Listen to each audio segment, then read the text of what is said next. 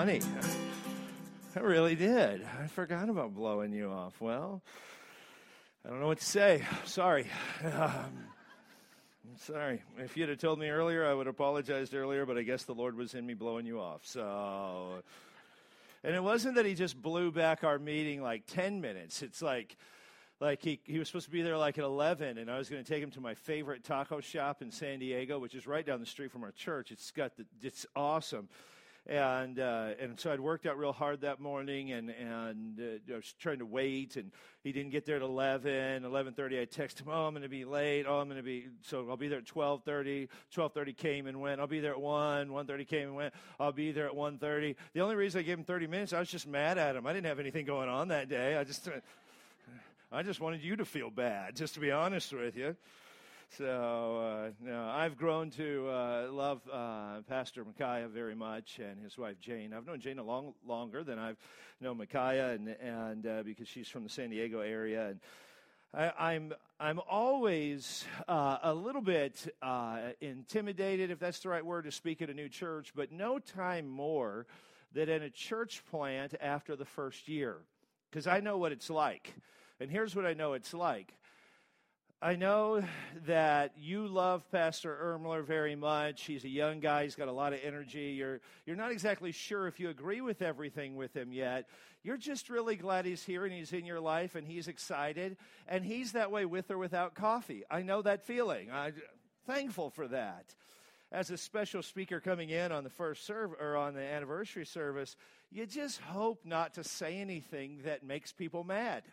That's all you're hoping for. I remember we had our first guest speaker, and it was a wonderful night in San Diego. It was raining cats and dogs, and he came in, he spoke for us. He made about 3 families mad that didn't want to ever come back to our church. So if I make you mad today, I just want to confess right now, I don't know what I'm talking about except the truth of the gospel, and let's just be friends, all right? So let's just do that.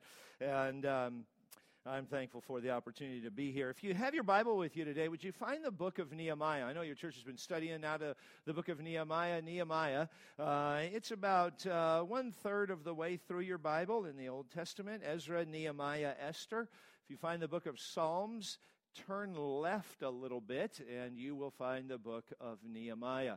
I want to congratulate you on 1 year. Great group of people here. Beautiful setup and everything going on here. I'm so thankful for it. I encourage you in church planning, get in on the ground floor. Get in early and invest your life. We have one family left in our church from our very first service, 12 years later. And man, they love the Lord. They were there at the first service, and the husband helped usher then, and he still helps usher now. And they make our church, it's the Elam family, they make our church a great church. And I hope when you come to San Diego and visit us, you ask me to introduce you to them. They're a great family. I hope you'll get in on the ground floor and just be faithful and serve and be a blessing to the church and to the people of really this area, San Jose, and your pastor and his wife and others here serving other people. And I think you'll be blessed. I'll tell some stories about that through the message this morning. You ever notice that people can take things way too far? Is there anybody like that here? Can you take stuff way too far? I have to confess, I'm a way taker. Take things way too far. I do that. I do that. That's how I am. My wife will make one mistake, and I'll remember it. Like, we've been married December 26th, we were married 20 years this last year, and we were excited about that. And I can still remember stuff from our first date that I'll make fun of, and that's a long time ago. Anybody else like that? Can you take stuff too far? There's like 3 of us, and the rest of you are thinking I need counseling, which I totally understand. I do. I get that. I accept that. I was reading this week, and I'm a football fan. I like football. I'm a Charger fan because they're the only football team in California that matters. And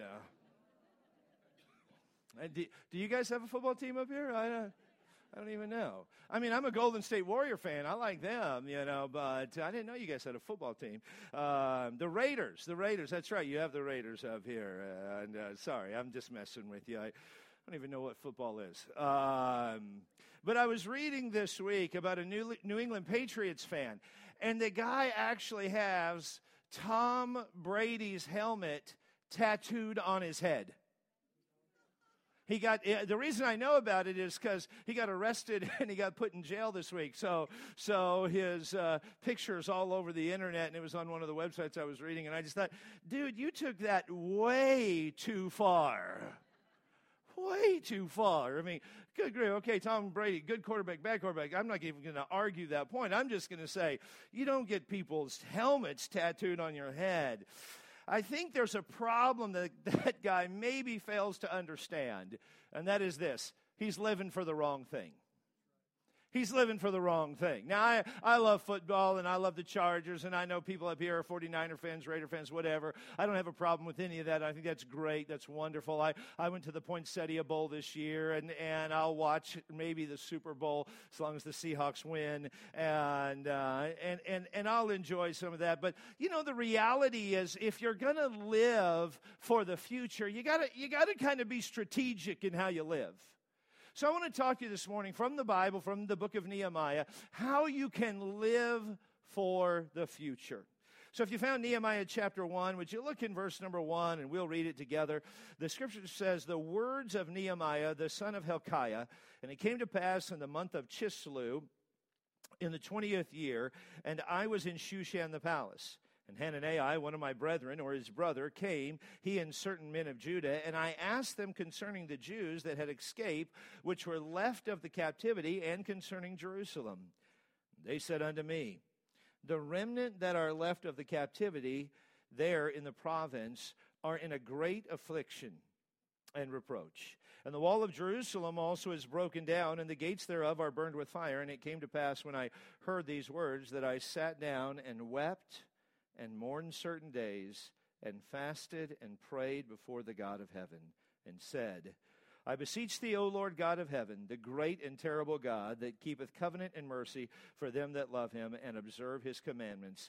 Let thine ear now be attentive, and thine eyes open, that thou mayest hear the prayer of thy servant, which I pray before thee now, day and night, for the children of Israel, thy servant, and confess the sins of the children of Israel, which we have sinned against thee. Both I and my father's house have sinned.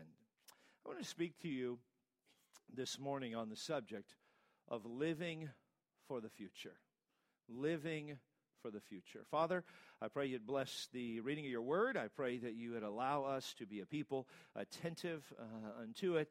And we pray that your Spirit would work in our lives and you would change us and speak to us during the message today in a great way. In Jesus' name, amen. About 150 years before this time, Nehemiah's ancestors were in the town of Jerusalem. Nebuchadnezzar, the king of Babylon, had come into Jerusalem. It was a sign of God's judgment, and we won't deal with that this morning, but he had come into Jerusalem, and he had captured Jerusalem, and he had taken the vast majority, and really the totality, we should say, of all of the well-to-do, well-educated, well-spoken people in Jerusalem, and he had taken them back to his kingdom. He had taken them back to Babylon.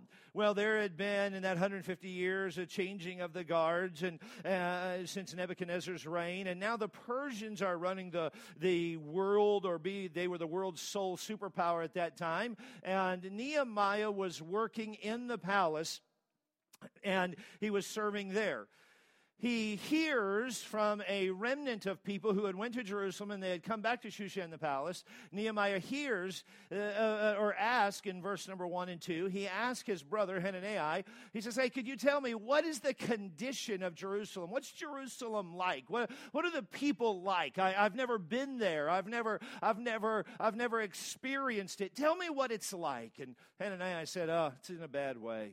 He said, you need to understand something. The city is just in disrepair.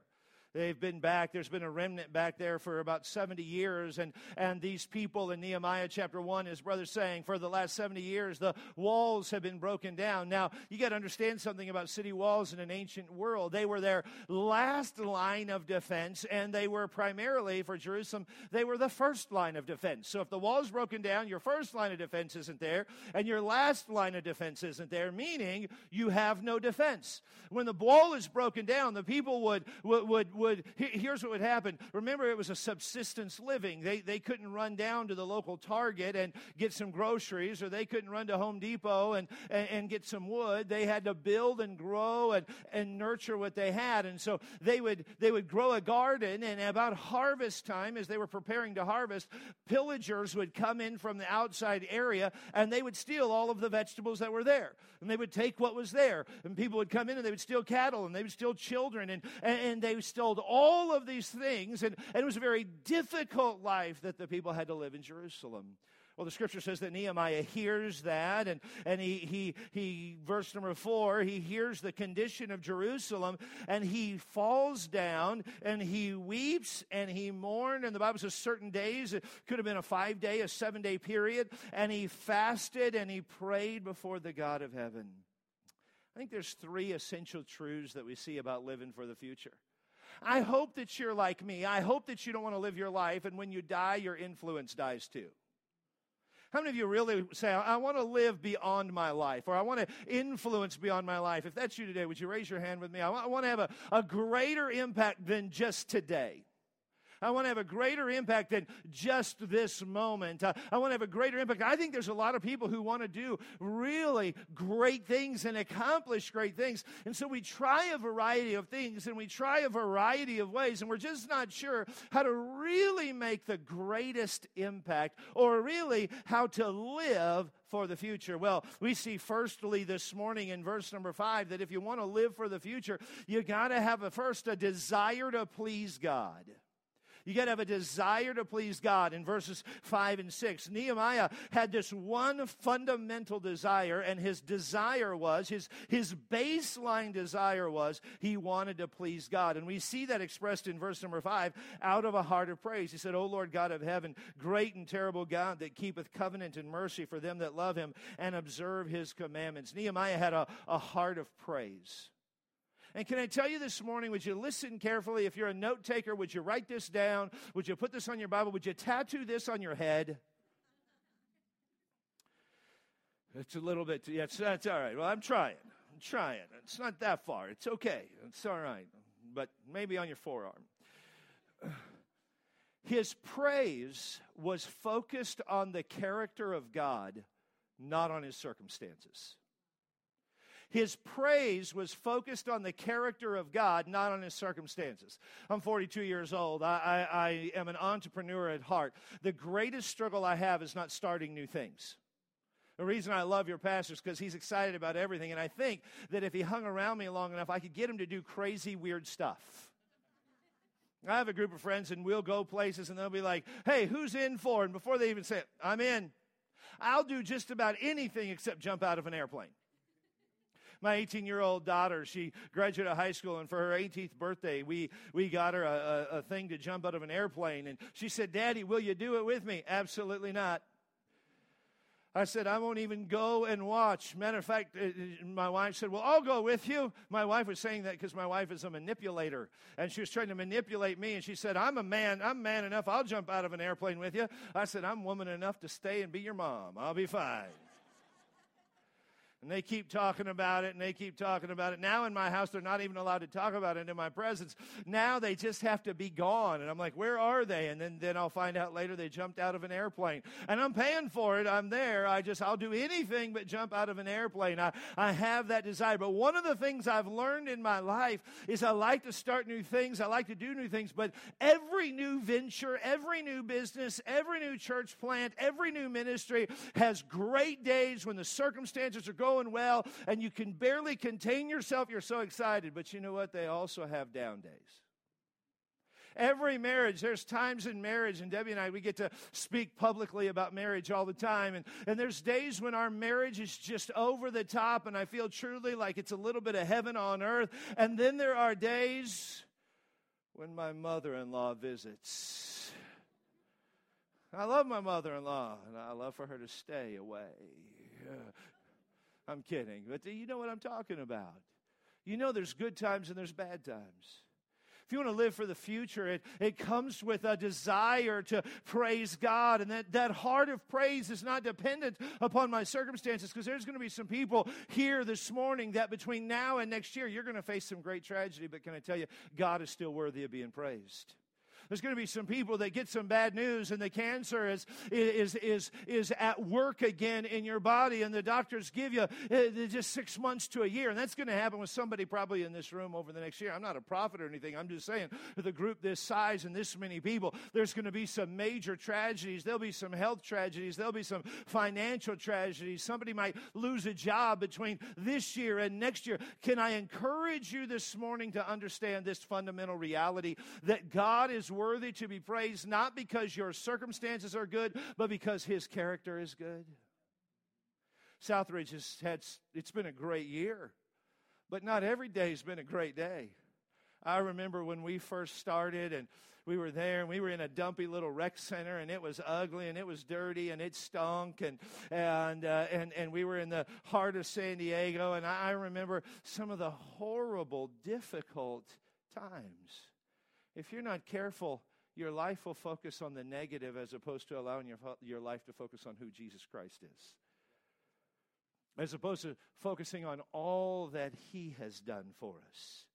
And then I want you to notice his desire to please God and to honor God out of a heart of praise not only came from a heart of praise, but notice that you see this morning a meaningful confession in verse 6 to 9.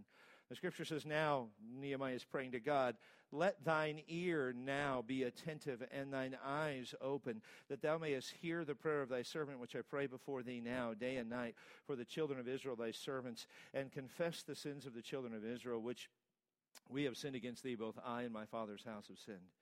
And then he goes on to say in verse number 7, we have dealt corruptly against thee, and have not kept the commandments, nor the statutes, nor the judgments, which thou commandest thy servant Moses. Remember, I beseech thee, the word that thou commandest thy servant Moses, saying, if you transgress, I will scatter you among the nations. Look down in verse 9.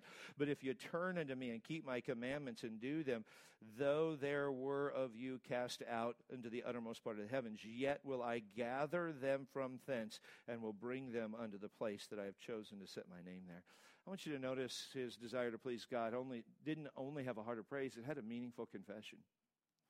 We have a statement around our church, and it's this: if you mess up, fess up.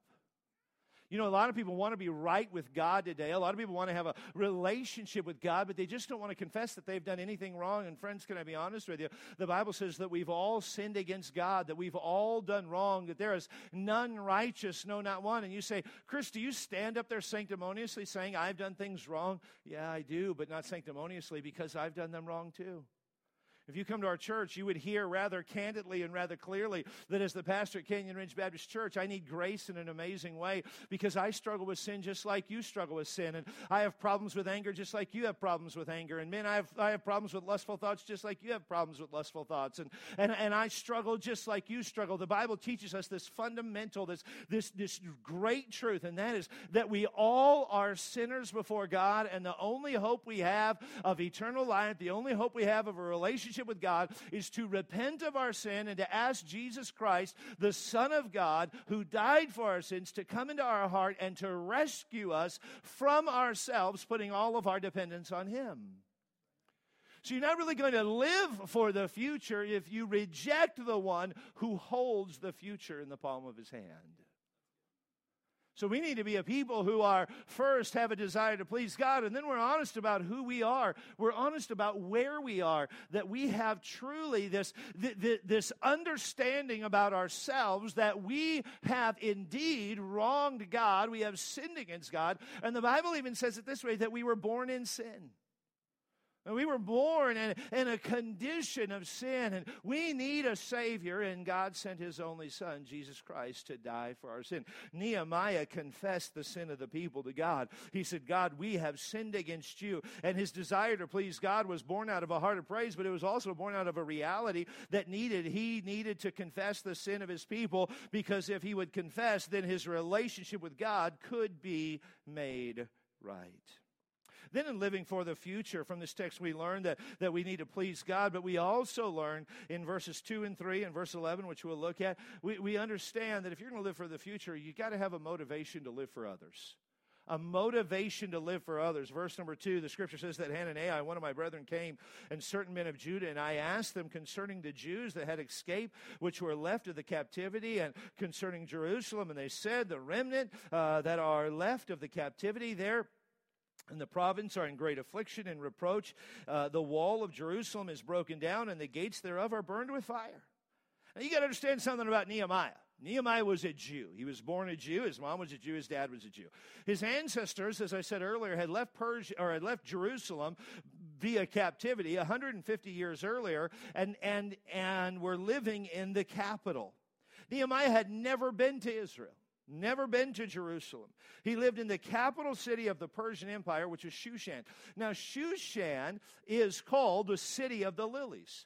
It got its name because of the fields of sweet-scented iris flowers that surrounded the city. It was a beautiful city. It smelled amazing. I have friends in other parts of the country, and they'll fly into San Diego in April, May, June, and July, and they'll smell the jasmine that just grows everywhere. I have some outside the front door of my house, and we're getting ready to plant some outside of our church just because I love the smell of it. And they'll land, and they'll say, I can smell jasmine everywhere in this town. Well, that would have been similar, except it would have been the sweet smell of lilies with Shushan the palace, or the city of Shushan. And as people would come in, they would smell it. It was a beautiful city. It was set between two rivers, and it was overlooked by pristine mountains. I mean, the topography and the geography of the place was absolutely breathtaking. It wouldn't be dissimilar from living in a place like San Jose or San Francisco. Debbie and I, we had the privilege on Thursday night of staying in Sausalito, and then we walked the Golden Gate Bridge on Friday, and it was a wonderful time. What a beautiful area. I live in a beautiful area in San Diego. I absolutely love it, but my parents live in Amarillo, Texas. How many of you have ever been to Amarillo, Texas? All right. If you've never been to Amarillo, Texas, what you need to do is you need to get on a 4x8 sheet of plywood, all right, flat, because that's how the land is. It's flat. There's not one hill in the entire region. It's flat. And then turn a heat lamp on till you're about 140 degrees. And then get an industrial strength fan and blow that. And then just sit down and go, this is my existence till I die. Then, if you start getting comfortable because they have a lot of cattle there, you need to get some cattle smell going on, and I'll let you figure out how to do that all on your own. And people say there, oh, it's the smell of money. Well, it's a smell anyway, but it's not the smell of money, I can assure you.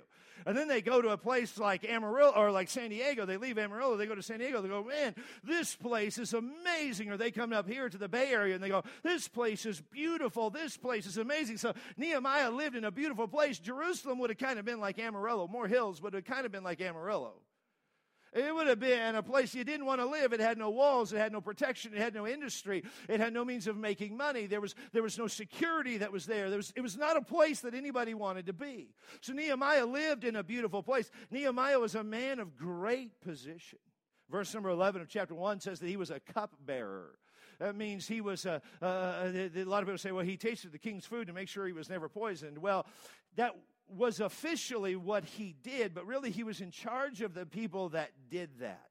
It was a position of trust because the king's life rested in his hands. It was a position of power because in the Persian Empire, no king ever wanted to see people. They were very committed to privacy. They believed familiarity bred contempt. So nobody really saw the king except for the cupbearer. He would see the king several times every day.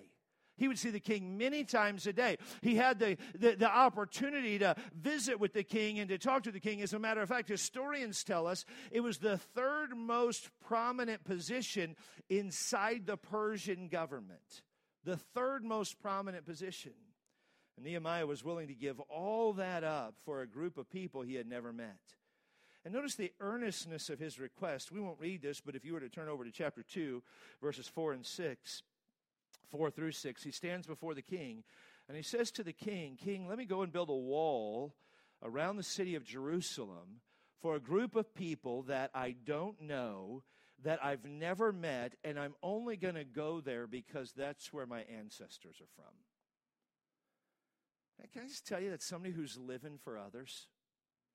If he was living for himself, you know what he would do? He'd probably ask the king, hey, king, why don't we do this? Why don't we send a group of people to Jerusalem? Because I'm the third most powerful person here. Could you do me a big favor? Could we send a group of guys back there to rebuild the wall around Jerusalem? Would we be able to do that? Could we get some engineers and could we get some construction guys? And could we take some cranes? And could we go there and could we build this place or these walls for the city of Jerusalem? It'd be a huge favor to me. I'd be forever indebted to you. But Nehemiah didn't say, king, let somebody else do it. Nehemiah said, king, let me do it. You ever watch one of those movies, or you ever read one of those books, and they tell an inspiring story about people who lived for others and who did for others, and you think, man, that's really awesome. That's really amazing. What an amazing story that is. How many of you know what I'm talking about? One of those inspirational movies or books. Yeah, we read those books, but so often we're glad somebody else did it and not us. Nehemiah wasn't reading a book worried about somebody else doing it. Nehemiah was excited at the opportunity or the potential to be able to do something on his own. And this was a major endeavor. In his book, Thinking for a Change, John Maxwell says, if you're successful, it becomes possible for you to leave an inheritance to others. But if you desire to create a legacy, then you need to leave something in others. When you think unselfishly and invest in others, you gain the opportunity to create a legacy that will outlive you. When we live for others, our impact outlives us. When we live for ourselves, our pleasure, our purpose, our desire, then our impact ends when we end. When we live for others, our impact outlives us.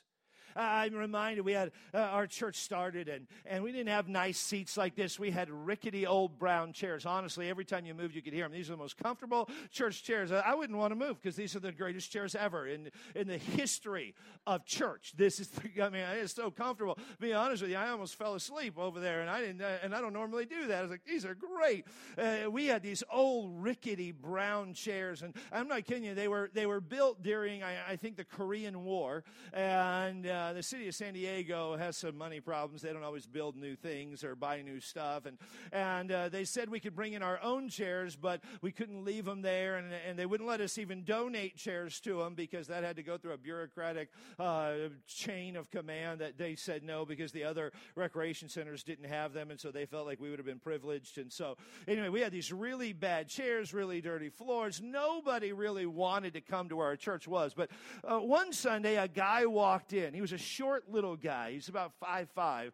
And I met him after the service, and he's one of those guys that when you look at him, he looked at me with an intensity that kind of bore right through my eyes. And I was like, what does he want, to wrestle or something, you know? I mean, dude, I'm just trying to be nice and be a blessing. And he shook my hand and he squeezed it a little bit too hard. I'm not a girl or anything, but I thought, wow, what'd you do that for? So it's weird. So come to find out, he was a captain in the SEALs, and so intensity was kind of who he was. His name was Phil, and he and his wife came. Well, they had been Christians, and they came to our church, and he asked me a lot of questions, and he said, well, I'm not sure if we're going to come here. And then finally they came to our church, and they joined our church, and they said, we want to be a part of this. And so they came. And Phil is still, he and his wife, we call her Mrs. Saladin, they are still so highly regarded in our family. I was thinking about people who live for others this week, and I thought of Phil Saladin. You know why they live for others? When we started our church, Debbie and I, probably like your pastor, we didn't have any money. We didn't tell people that. I'm not telling you to understand that. We just didn't have any money. We moved from Texas to San Diego, and our income was $1,800 a month. And if you've been to San Diego, you understand that's a lot of extra income to live on. So, matter of fact, our rent was $1,700 a month. We had $100 left over for anything every month to do whatever we wanted to, like eat, gas, electricity. And obviously you can tell by me I'm emaciated and still trying to recover. But Phil came in and we were talking. He said, well, what's it like for your daughters being pastors' kids? And I stupidly and arrogantly said, what are you talking about? My daughters don't have any problems. I'm their dad. They're the most blessed kids on the face of the earth. I'm talking to a Navy SEAL captain. He laughed about as much as you just did. He was like, that wasn't funny, Pastor. I'm like, oh, well, I thought it was, but okay, yeah, whatever. He said, okay, and he walked out. Next Sunday he came. His wife said to our kids, said, Judith, Natalie, come with us to the car. Went to the car. They had gotten them 2 giant bags. In the bags were every candy you could imagine. In the bag were stickers and coloring books and I don't know what else, dolls, jump ropes, a Fiat. Everything was in the bag. And Judith and Natalie came and said, Daddy, look what Mr. and Mrs. Saladin got for us. And we opened it up. It was like Christmas in October, and that was great. And we hugged, and I thought, oh, well, that's done. Well, November came. They did the same thing. December came, they did the same thing. They heard that I liked Mountain Dew. I don't like Mountain Dew anymore because it's bad for you. No, I don't like it because it's good for you and it allows you to gain weight, but that's why I don't like it. And so I was preaching in a message, and I was talking about how much I enjoyed Mountain Dew, and I showed up one week, and I had 12 packs of Mountain Dew in my car. I didn't sleep for a year. You say, Pastor Chadwick, were they living for others because they bought you stuff? No, they were living for others, and they were motivated for others, and their legacy lives on, and they're still highly regarded, not because they bought us stuff, but because they loved us in a tangible, real way. In a tangible, real way. I was thinking of, we were moving one time, and Debbie and I had to move because the house we were renting for $1,800 a month or $1,700 a month was being sold. It was kind of at the peak of the real estate market in San Diego, and our landlord said, we're selling your property, and you got to move. So we found another house to move, and somebody announced it at the church that we were moving, and on a Saturday, our whole house, we were moved out of one house and into another house in about an hour and a half because there were 60 people there that were just being a blessing to us that day. Just being a blessing. We have a guy in our church, his name's Bill Griffith. Bill Griffith is the most interesting man you'll ever meet. He has a degree in theology. He didn't get married till he was 55 years old, so he lived his life to go to school and to work and to travel. He's biked over the entirety of Europe and just one of those interesting guys. He has 2 master's degrees in science, I think one in molecular biology and one in molecular physics. And he was working at a job, and he quit his job to go to seminary because he just felt like God wanted him to go to seminary. And now he says he's too old to work, and so he doesn't work anymore. But he comes down to Canyon Ridge Baptist Church every single day, and he works 7 hours a day. Every day. And he says, Pastor, I want you to yell at me like you would all the other guys that work here. I said, Bill, I'm not going to yell at you. I don't yell at them. He's like, come on, do it. So every once in a while, I'll yell at him just to make him feel good. I was like, whatever. And then I give him a hug, like, Bill, I'm only yelling at you because you asked me to. I really don't have anything to yell at you for. I mean, good grief, you could quit, and it would hurt us, and it wouldn't affect you at all, except you'd have more free time. But Bill, we have this guy in our church. He's 90 years old. His name's Paul. And Paul doesn't have any family in San Diego. He lives in a little trailer not far from our church. And Bill is Paul's chauffeur everywhere. I say, Bill, why do you do all that for Paul? I mean, we could call the city and they could bring a bus or they could bring somebody in. He goes, Pastor, I just want to live for other people. And then Bill, you got to know something about Bill has a hyper honesty problem because he'll tell you everything going on in his heart right then. He'll go, a lot of times I hate doing it, Pastor, but I hope that one of these days when I'm that old and that crotchety, somebody will help me out. And I'll look at Bill and I'll say, no, nobody's going to do that for you. Not at all. Why? Because Bill really just wants to live for others. Can I tell you, if you want to live for the future, if you want to invest in the future, if you want your life to impact, just like Nehemiah, you have to be motivated to live for others. You know how Southridge is going to go to great heights in the next year? It's because the people assembled here this morning say this: I'm not going to live for myself this year. I'm going to live for other people this year. I'm going to invest my life for others. Would to God that everybody in this room this morning said, I'm going to be a Bill Griffith. Now, don't quit your job because that would affect the tithing. But But if everybody in the room said this morning, I'm just going to do everything I can for the cause of Christ over the next 12 months through Southridge Baptist Church, then I'm going to find out, Pastor, what can I do? Can I be here early and set up? Can I help set up? I mean, at our church, when we were starting, setup was the biggest thing. It was the funnest thing. It was the activity of the week because we would see how fast we could do it. So we'd have 50, 60, 70 people at setup, and we could set up an entire church auditorium with chairs, banners, just like you guys do, and our record was 17 minutes. Now, nothing was plugged in, and when we plugged it in, it was all wrong, and everything blew up. We had to buy new stuff. But our record to get it set up was literally 17 minutes. Our tear-down record was 7 minutes. And we sat up for 7 years, 2,965 times. We sat up, and we tore down at Canyon Ridge. And there were a group of people that were there every single time. Why? Because they were motivated to live for others. I'm really speaking to the church family here. If you're a guest here, we want you to get on board. But if you're part of the church family, really invest in others. And then we learned the third thing here from chapter 2, verses 11 to verse number 18, where Nehemiah, he goes to Jerusalem, and he's there 3 days. And then if you read that passage, which I know you've studied, so we'll forego the reading, but so I'll just tell you the story. He wakes up in the middle of the night, and he walks around Jerusalem, and he sees the utter disrepair of Jerusalem. He sees how horrific that city's condition really is. And he determines in his heart he's going to do something great, but he knows that it's not going to happen without sacrifice. And so we learn this reality that if you're going to live for the future, you got to have a willingness to sacrifice. Would you listen to me clearly? You got to have a willingness to sacrifice. Now, I don't know if you know this, but because I do this, I have to tell you or I lose my card. All right? I'm a CrossFitter. All right? And the one thing you learn about people who do CrossFit is they tell you they do CrossFit or they're never allowed back in the gym. All right? I do CrossFit. I love to do it. I talk to people all the time. My wife does CrossFit. My daughters do CrossFit. People in our church do CrossFit. Matter of fact, I want to buy the gym, the CrossFit gym, and I just love it so much. But I talk to people all the time, and they'll say, well, I wish I was in better physical shape. And I'll say, well, you got to be willing to sacrifice a little bit. And while we're eating donuts and drinking coffee, they'll say, where do I start? Well, I'm not going to tell you not to eat donuts because we know that's Jesus would have us eat donuts. He really would. There's nothing better than an apple fritter over devotions, let me tell you.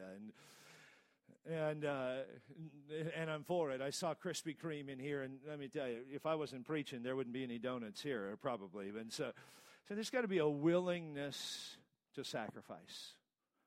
A willingness to sacrifice. My goal on my birthday next year, I'll be 43 years old, is to do 43 pull-ups in a row. You say, well, how's that going to happen?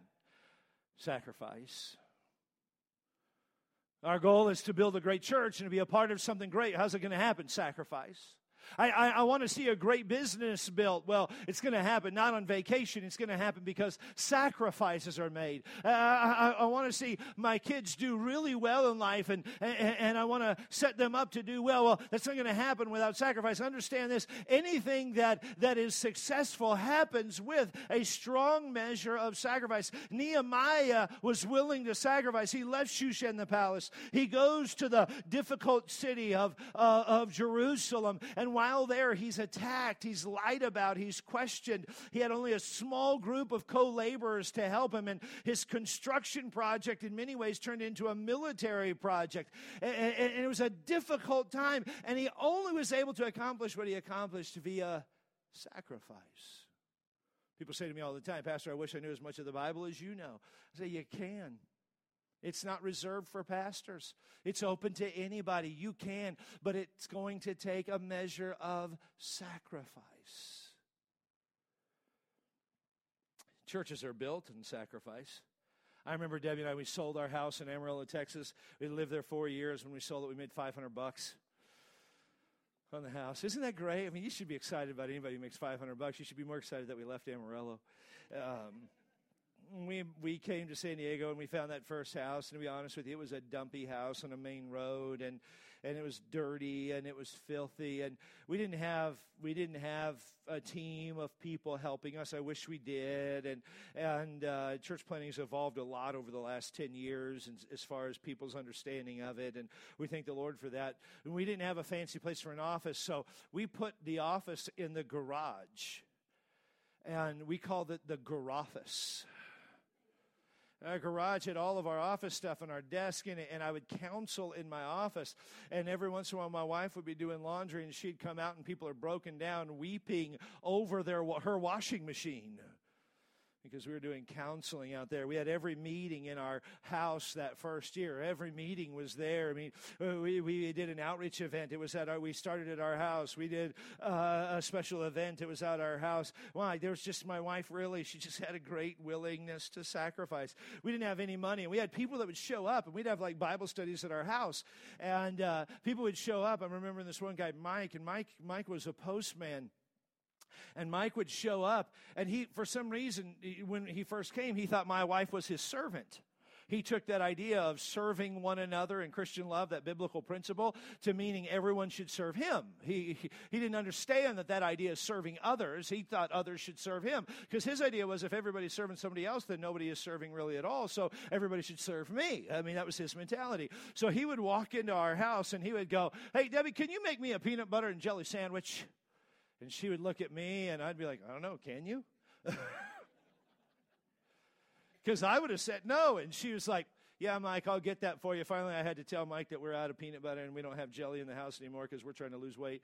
And we'd have another guy that would literally walk into our house, and he would just open the refrigerator door, Pastor, and he'd start taking out stuff that he wanted. He'd start like, "Dude, are you paying for that?" He goes, "Oh, you mean the church doesn't buy this?" I said, "The church doesn't have money to buy this, and now neither do I." And so there's a willingness to sacrifice. We had fires in 2002. We had our biggest day ever.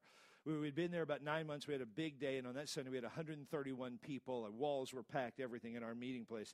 That afternoon, or the next Sunday, rather, we had these major fires. 300,000 acres were burned. They evacuated all of military housing. And we're at home, and this family shows up at the door, and that had been to our church twice, and we open the door, and we say, "Hey, how you doing? What can we help you with?" They said, "Well, we want to see if you have any room for us." I said, "Well, do you need room? I mean, they have motels that they're putting you guys in and everything else." She goes, "Yeah, we thought about going there, but we'd rather stay with you."